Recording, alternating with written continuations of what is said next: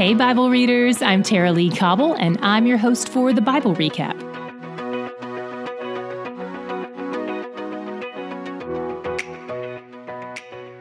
Yesterday, Isaac and Rebekah had twin sons, and God made an unusual promise to bless the younger one, Jacob, instead of the older one, Esau. We saw God's plan unfolding when older brother Esau sold Jacob the rights to his inheritance in exchange for lentil stew. And today, we'll take a few more steps in that direction when the sins of both Rebekah and Isaac also play a role in this.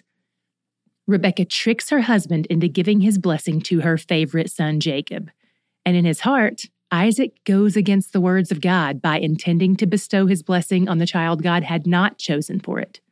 Both parents' sins were warring against each other.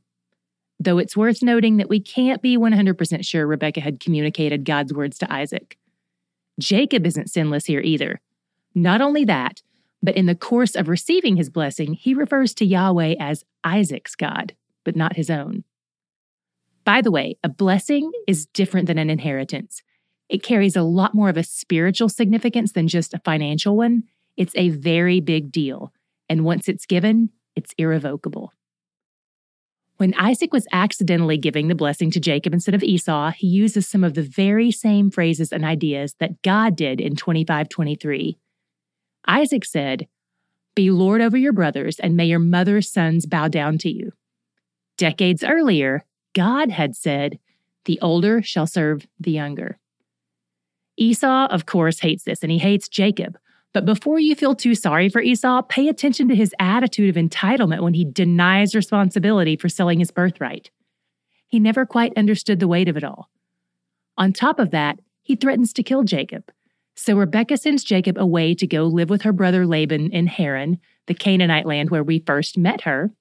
As she's sending him off, Isaac warns him, "Don't marry a Canaanite woman. You have to marry one of the people in God's family." On his 500-mile journey to Haran, Jacob stops for the night and has a crazy dream where God has connected himself to earth via a ladder. One interesting thing about this is that in John 1:51, Jesus refers to this scenario and describes himself as the ladder, a ladder where God descended to earth, not one man climbed to heaven. That's a crucial distinction. In this dream, God reiterates his promise to give this particular plot of land to Jacob's family. Now remember, this is still the land of their enemies at the time. For the most part, they have lived there peaceably amidst the Canaanites, but it's not their place of origin. God also reiterates the prophecy of Jesus here when he says, "In you and your offspring shall all the families of the earth be blessed." Jesus is the blessing, and he would be born thousands of years later, extending his saving love to people from among every nation, not just from this particular family. Through this one family, all families would be blessed. Jacob wasn't even married yet, but God promised him offspring. Again, because at this point, Jacob is the singular option for carrying out the lineage of God's promise. First of all, that's what God said would happen. But second of all, Esau has already married pagan women outside of God's family, so Jacob is all we've got to work with. He's not perfect by any means. Meanwhile, we see Esau being belligerent and rebellious. He marries his first cousin on his half-uncle Ishmael's side, continuing to marry outside of the lineage of God's promise. After Jacob's dream, he erected a pillar on that spot. This is important later, but for now, I just want to point out that pillars in those days were typically pagan structures. This is something the Canaanites did, not the people of God. Jacob also makes a big if-then statement at the end of his ceremony, basically saying, if God keeps his promises, then I will yield to him. Moving on, Jacob finally makes it to the edges of Haran. And like any smart man looking for a wife, he goes to the well. Maybe he was also thirsty, but whatever. While he's at the well, Rachel appears. She was a shepherdess. And by the way, some Jewish historians say this wasn't an uncommon job for a girl. In fact, just a quick sidebar, many of them say that the shepherds that the angels appeared to on the night of Christ's birth could have been females. You won't see that in your standard nativity, just another way Renaissance paintings have possibly misled us. Anyway, Jacob is really excited to find out that this beautiful woman named Rachel is related to him, his first cousin actually, because he knows he has to marry within his family. He asks her father Laban if he can marry her, and Laban agrees to let him if Jacob will work for him for 7 years.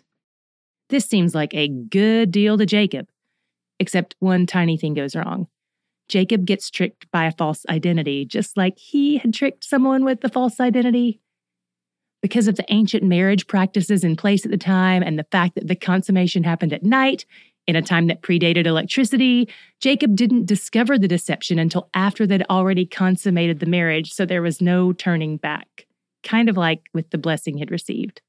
So in another strange turn of events, Jacob bargains for a second wife and another 7 years of labor. He's not keen on being tricked, and in fact, it didn't work out well for Leah either. Chapter 29 tells us he hated her. The Hebrew word here can also just mean unloved, but it's often used in Scripture to describe a mortal enemy, someone you're at war with. But as we've talked about before, God seems to have a special affinity for those who are overlooked. He's generous and attentive to Leah even when Jacob wasn't. She became pregnant with a series of sons, 4 to be exact.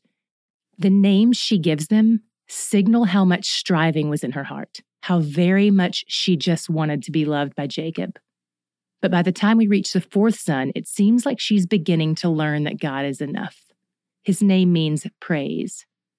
Like most of us, Leah will have to relearn this lesson, so this is not exactly the pretty bow on top that it seems like it might be. Where did you see God's character today? What was your God shot? For me, it was God's sovereignty over the sins of man.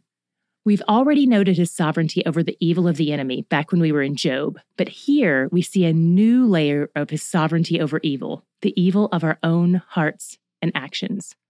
Ultimately, Rebekah's manipulation was a tool in God's hands to accomplish his desired outcome. This continues to reveal to us that even sin bends to God's will. It does not thwart his plan. It's not stronger than God. We've seen this since day one in the garden, and Romans 8:28 tells us that even things that aren't good are still used for our good and for his glory. So if you think you've train-wrecked your life by some sin you've committed that you can't forgive yourself for, let me set your heart at peace. Your Father God is outside of time. He knew all the things you'd do wrong as a human, a parent, a spouse, a friend, and he knows all the sins you haven't even committed yet. Take heart. He's with you. He's working it all out. And he's where the joy is. Okay, Bible readers, it's time for our weekly check-in. How are you doing? What have you learned so far? If you're off schedule, you need to know there's no such thing as being behind. You read your Bible today. That's amazing. In today's reading, we saw how God is sovereign over all things, including our own sin. Nothing is too big or too bad for him. He knows all the sins you'll ever commit, and he still chose to offer you grace and mercy. He even promises that he's big enough to use our sin somehow for his glory and our good. He works all things together, the good, the bad, and the ugly, for the good of those who love him. That means that even if you're off schedule in our reading plan, he is still somehow working that for your good. The more you lean into reading his word, the easier it will be to learn his character and to trust his promises. He meets you there with joy. So we'll see you back here tomorrow. I'm cheering you on.